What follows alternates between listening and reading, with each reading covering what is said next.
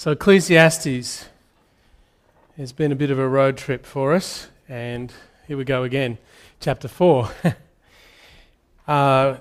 Ecclesiastes really wants us to face the meaninglessness of life.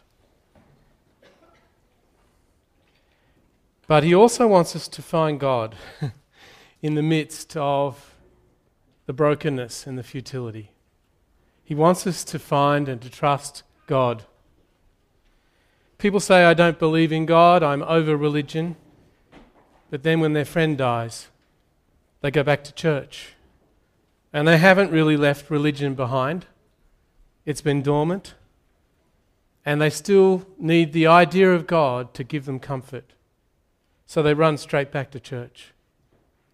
Or people say, I'm not religious, but they send their kids to Sunday school, and they're quite happy for their parents to go to church. And they never challenge their parents' faith or critique their parents' faith. And yet, if their parents stop believing, or if their children who are going to Sunday school stop believing, these people start to experience the trauma of the loss of belief. It's like Santa Claus. You think as an adult you don't believe in Santa Claus. You're too clever, you're too old to believe in Santa Claus. But if you've got kids, you experience the comfort of believing in Santa Claus, even though you don't. And whenever the child comes to stop believing in Santa Claus, it's only then that you experience the loss of belief. You never thought you believed it, but you had the psychological comfort of the belief. And when they lose their faith, you experience the trauma of that loss. Often children will pretend to believe even when they don't, because they know it gives their parents such comfort. And often people who say, I don't believe in God, still want the comfort of believing in God. Because we all want meaning. We all want to know that our lives make sense. We all want to believe in a God who will make it all okay. And this is what Bonhoeffer called the God from the machine. The God that we wheel in whenever we're frightened. And we wheel in whenever we've got a problem we don't have an answer to. He called it the God from the machine because in Greek plays, third-rate playwrights would use this device, literally called the God of the machine, where they'd wheel a person who's strapped into a device. They'd wheel this guy in from above, and they would act as a god or an angel. And so if there was a problem in the script, if they wanted to kill somebody off or they wanted to move things on quickly, they kind of wheeled this guy on who pretended to be a god, and through some magic spell, the problem was dealt with. And then they wheeled him out. And it was seen as a really bad play because God wasn't really involved in the whole narrative, the whole script. God wasn't part of the story. He was just wheeled in whenever you needed him to solve a problem in the script. And Bonhoeffer says that that's what many of us do with God. He isn't part of our whole lives. He's just something we wheel in whenever we don't have an answer or we're frightened. And we are frightened. We are terrified. We are scared that life will make no sense whatsoever. We are afraid that we're going to die and there'll be nothing after death. And that everyone we know will end. And that everything we have done will come to nothing. We're afraid. We're scared that the last act of every human play is just blood. And so it's very natural for us to reach out to a God figure, to believe in God, to want to believe in God. And it's very hard not to believe in God. This is my problem with the new atheists. They talk about not believing, but where's the trauma? As I read those books, where's the pain? Where's the suicidal scream? Jesus on the cross cried out my God, why have you forsaken me? He experiences the loss of God, the absence of God, and it's terrifying. It's devastating. It's the ultimate horror. And I think most people who say that they don't believe in God can only say that because they haven't let go of the comfort of believing in God. And they still haven't faced the horror of the meaninglessness of life without God. And they still haven't experienced the trauma of the loss of God. For me, this is why Ecclesiastes is so brilliant. He forces us to confront the way life really is, to confront the meaninglessness of life fully in the face, so that we do what needs to be done in our relationship with God, that we fully face the reality of God, our need for God, our need for His future, our need for His salvation, our need for His forgiveness, our need for His plan. It's only when we fully engage with the utter meaninglessness of life that we then are free to fully see how much we need God, to depend on God, to walk with God, and to entrust ourselves to Him. Tonight we're up to Ecclesiastes chapter 4, where Ecclesiastes looks at the issue of work. And in the context of painting another very bleak picture of the meaninglessness of life, in that context he says, let's look to God. Let's discover God in the meaninglessness. Let's find the beauty and life and faith in the midst of the brokenness and the oppression. Now he sets out the meaninglessness in 3 sections. Verses 1 to 3, he sees oppression everywhere, if you're following. In verses 4 to 6, he sees that work and achievement is motivated by jealousy and greed.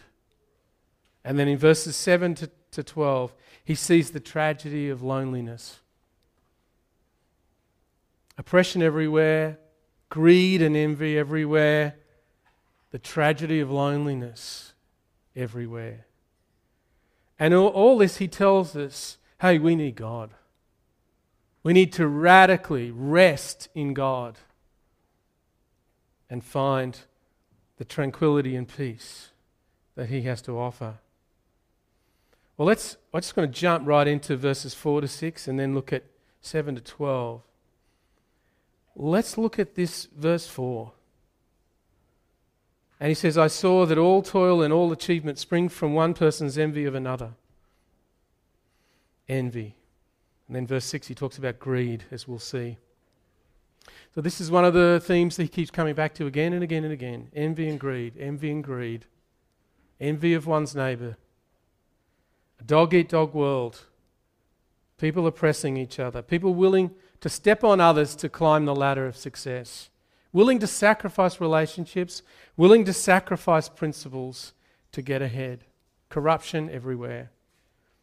And Ecclesiastes calls it evil. Back in verse 3, better than both is the one who has never been born, who has not seen the evil that is done under the sun. What a statement. He says envy and greed are evil because they oppress people. Those on the bottom, the poor, the powerless, have no comforter. They have no comforter.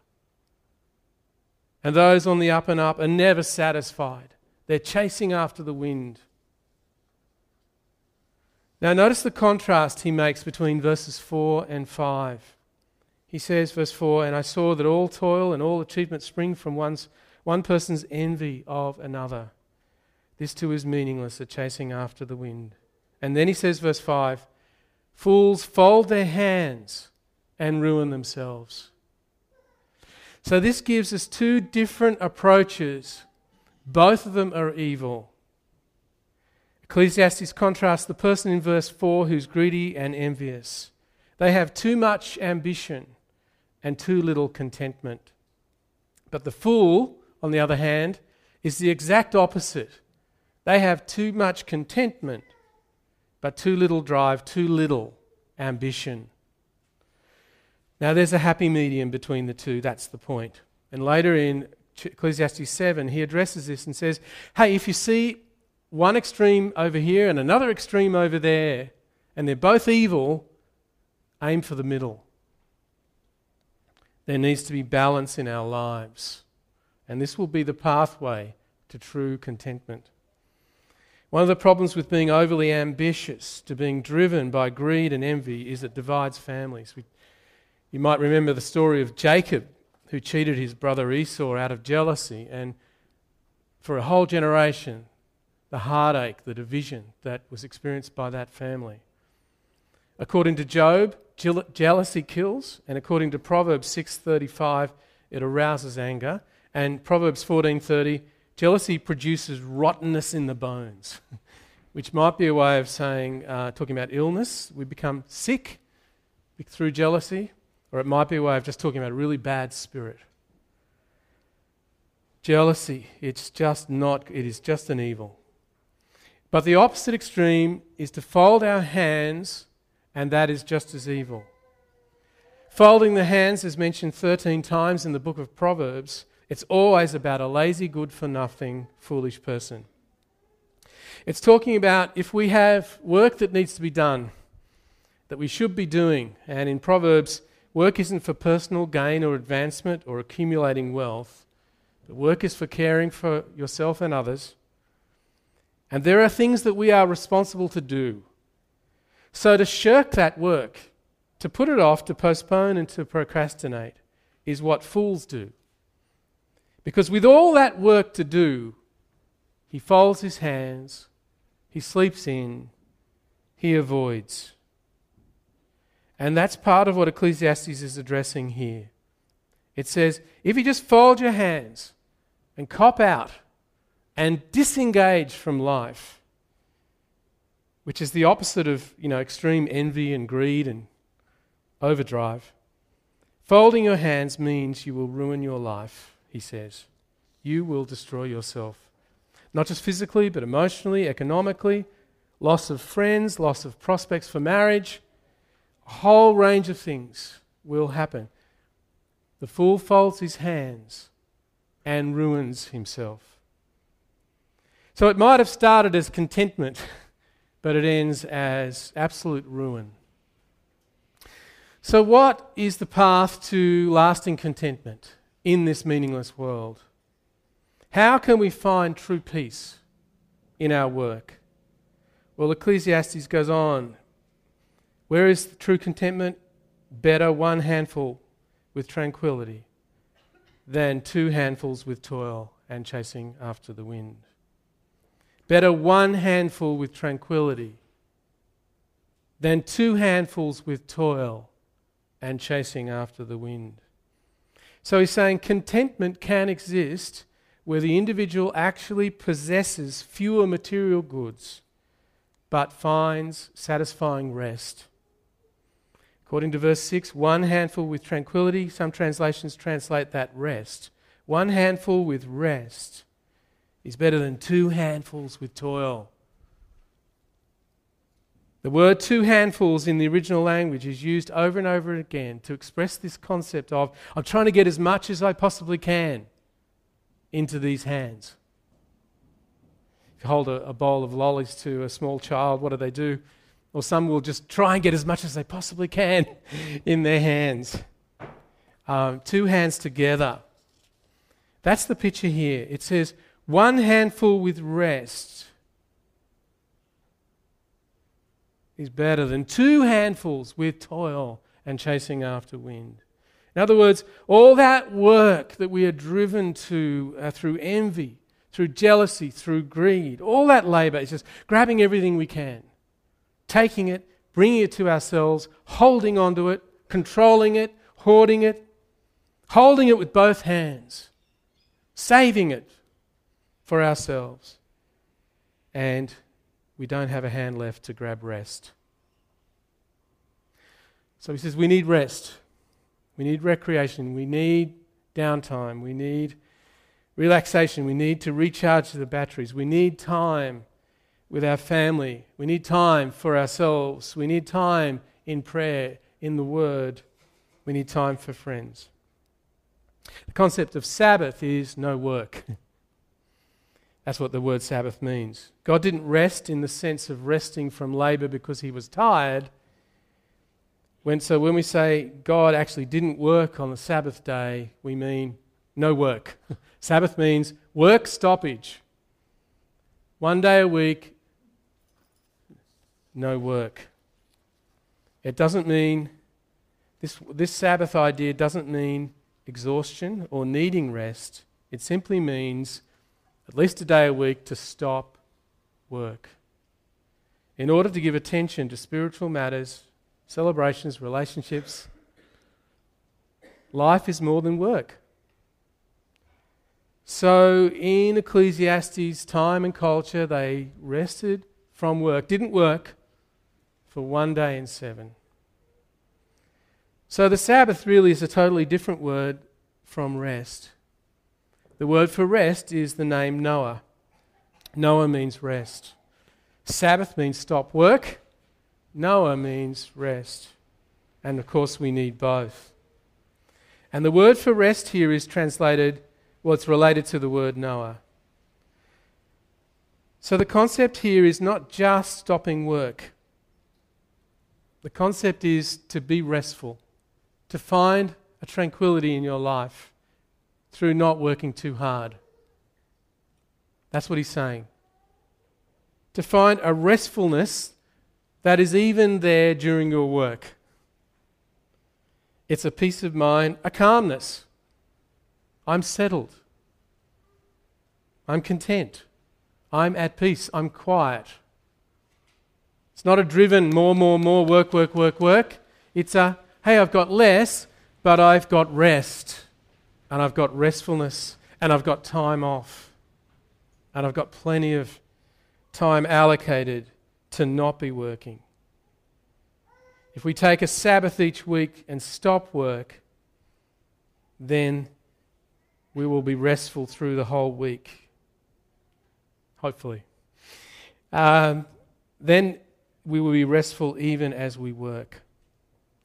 And we can take that time off, that Sabbath, and that every evening, lunchtime, 1 month a year, all kinds of holidays. We can do that because we trust in God.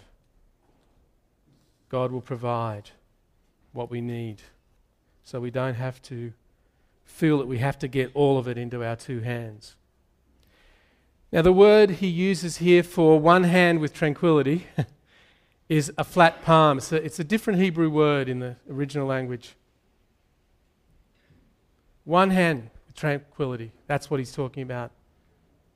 The word that he translates two handfuls can be also translated the word fist, because it's the idea of hanging on to it, getting it, controlling it, having it, working hard to keep it. So, maybe you could do this. Maybe you could hold out one hand like a palm and then the other as a fist. Maybe you could do that for me, if you feel comfortable. What's the difference? What's the difference? One's working hard. Yeah, really, Yeah.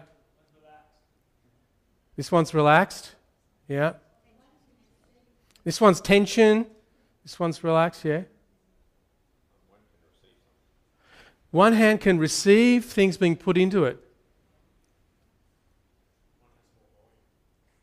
One has more volume, actually, yeah, in the end. Yeah. So this is really about trusting God, isn't it? Right? This is, I'm not trying to control it. I'm allowing God to put things in that hand. I'm receiving from God and I'm giving generously to others. This is, I'm controlling it. It's me. I'm doing it. I have to have it. I have to guarantee that I've got it in the future. Really.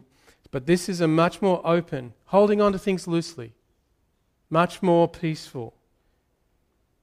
And this is what he's saying. Better one handful with peace, tranquility, rest, restfulness, calm, than 2 handfuls with toil and chasing after the wind. Okay, so one handful with tranquility is the way to go. less possessions, but more contentment. Jesus said, "Come to me, all who labour and are heavy laden, and I will give you rest." He wants to welcome us into this life of, hey, we can trust God. We don't have to hold so tightly to things. He can give us what we need. Then look at verses 7 to 12. Ecclesiastes now moves from the problem of jealousy and envy to the problem of loneliness. Now, why does he move from the topic of greed and envy to the topic of loneliness? It's quite a jump, isn't it? Let's discuss this for a minute. In what ways does envy lead to loss of companionship? In what ways does envy and greed lead to loneliness? What do you think? Okay. Creates isolation. How? Okay. Overly focused in on yourself rather than your relationships. Maybe a lack of time for others. A lack of prioritizing relationships. Yeah. What else? Why would envy and greed lead to loneliness? Okay. A lot of taking, not giving. Right. Yeah, envious and greedy people are not very good people, not very pleasant people to be around. Yeah. What else?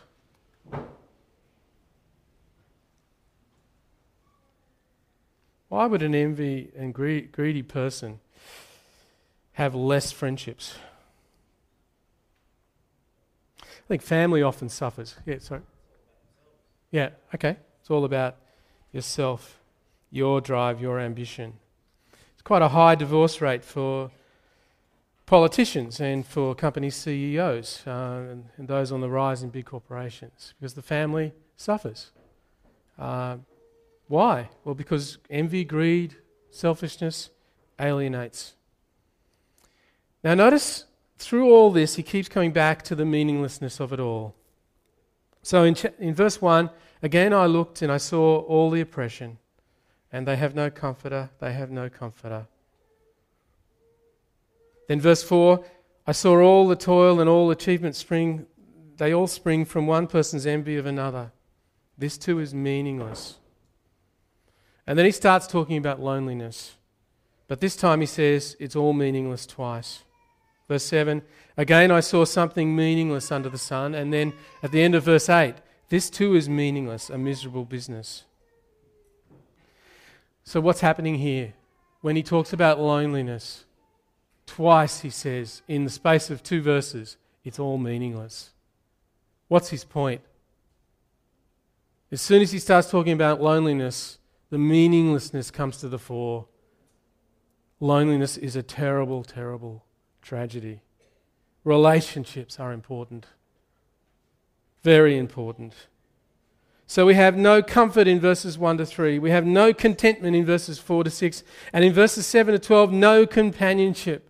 Look at these ideas. No comforter. No contentment, jealousy and envy and greed in our world. And no companionship. And if you look at verses 13 to 16, he looks at politics and he says, no consistency. And this is our world. No comfort, no contentment, no companionship, no consistency in leadership. And this is the emptiness. This is the meaning, the futility of our lives.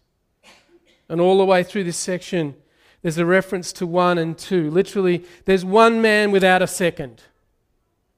And he defines the second as neither a son nor a brother. He's all alone. And this goes way beyond marriage or way beyond friendship. This is like a man who is utterly alone. Even the Lone Ranger needs Tonto, right? We all need a companion. And we sometimes think we can go it alone. We can't. The drive here is that we need a friend. We need someone to hold us accountable. We need someone who will just care about us. You know, I mean, there's a difficulty in life. And without this, it's so hard. Two are better than one, and a strand of 3 cords is not easily broken. So we need this priority, don't we? To gather people around us who we will journey with in our lives. Not just within our families, but outside our families. Stuart is someone who keeps me accountable, keeps me on track, keeps pulling me back. Okay, what are we doing? Keeps supporting me. It's great to work with him because we have this like accountability, we'll journey together, side by side kind of relationship. That will make our life much more restful. It has to. This is how God provides. And we need to build relationships like this. And if you're a member of Soma, I really encourage you again to get into a DNA group, to disciple, to pray, to encourage, just to be involved with someone deeply. With 2 others would be great. Our bottom line is everyone needs to start with 2 or 3 others. Our bottom line is that if we all did this, what would become of Soma? How would it revolutionize our work and our lives? God declared that it is not good for a man to be alone, and that was before the fall. How much more after the fall do we need each other? God advocates companionship, not a solo life. It doesn't necessarily have to be marriage, as I've said, but we need to be accountable, to journey with, to work with someone else. And then in verses 9 to 12, he sets out what we lack if we have no companion. 3 things. No one to help. No one to keep warm on a cold night. No one to cover our back. These 3 examples come from travelling in the ancient world. No one to help. No one to pick you up out of a ravine that you've fallen into or a ditch that you've got stuck in. We all need help with all the things that we have to do. Someone to help. The second is no one to keep us warm. This isn't talking about marriage. This is talking about you're on the road with some companions. It's getting dark, it's getting cold, you need to camp for the night. So what they do in those days was they'd all sleep back to back to keep warm. If you're out there all by yourself, how can you keep warm? And thirdly, encountering robbers on the road. You have no one to cover your back if you're all by yourself. No one to protect you. Verse 12. The implication is we all need a helper. We all need a comforter. We all need a defender. That's the point. We all need at least one. Helper, comforter, defender. To journey with us in our work and all the things that we need to do. Our study, whatever it is you need to be doing. If we're lonely, we don't have these 3. And he concludes, a cord of 3 strands is not quickly broken. As Christians, who are our companions? Each other, yeah. Jesus says, where 2 or 3 are gathered in my name, there am I in the midst. So as we 2s and 3s connect deeply with each other, that even the Spirit is there. Spirit of Christ binding us together. The Spirit, of course, the helper, comforter, defender. So Ecclesiastes is saying, what do you aim for in life? You know, given the way the world is, if we face the reality of life, what do? How do we live life before God, trusting Him? 1 handful rather than 2. That's going to be so much more restful, really looking to God to provide. And secondly, 2 companions rather than doing it alone. Also, that's how God provides. That's a restful, tranquil, calm life. So if you don't mind, we're going to get you to close your eyes, and Beck's going to come out and pray in a minute. But if you want to, you might want to just fold your hands. Just with our eyes closed, if you feel comfortable. Is there anybody here tonight who has folded their hands? You've checked out. You've let it all slip away. For whatever reason, you doubt you can do it, you're afraid, you've been hurt before when you've tried to do things. You don't really know how to do things. You just seem to have insurmountable problems getting out of bed. And tonight's a chance to deal with that. Tonight's a chance to repent and start a new journey. I just encourage you tonight, if that's you, you're stuck. You're stuck in passivity, you're stuck doing nothing, you're stuck. To seek a companion, seek someone to come alongside you, to help you, to show you how, to get your back, to comfort you, to speak words of life into you, the gospel which says, yes, in the power of God we can all stand up. So maybe tonight it's to choose a companion, choose someone that you can approach who will help you. There are many people here who would be very skilled to bring you that help and delighted. So maybe you'd like to make a fist with those two hands. Is there anybody here? You've been working, and letting everybody know how hard you're working. You know, striving and toiling and achieving and accomplishing. And if you're here today and you use the words often, stress, worry, busy. It's so crazy, it's so crazy. We have this language that now has become normal in our culture. It's absolutely insane. It's totally out of control. It's two-fisted misery. And it gets passed off as, well, I've just got to do all this to keep up. No, you don't. We have a God who looks after us. We have each other. Or maybe in the past you've made unwise decisions, you've got overly into debt and you've made poor housing choices, education, expensive holidays, living beyond your means, didn't have a financial plan, didn't have a buffer zone built in, you made a real mess of it. And you're in deep and you're just working because of the decisions you've made in the past.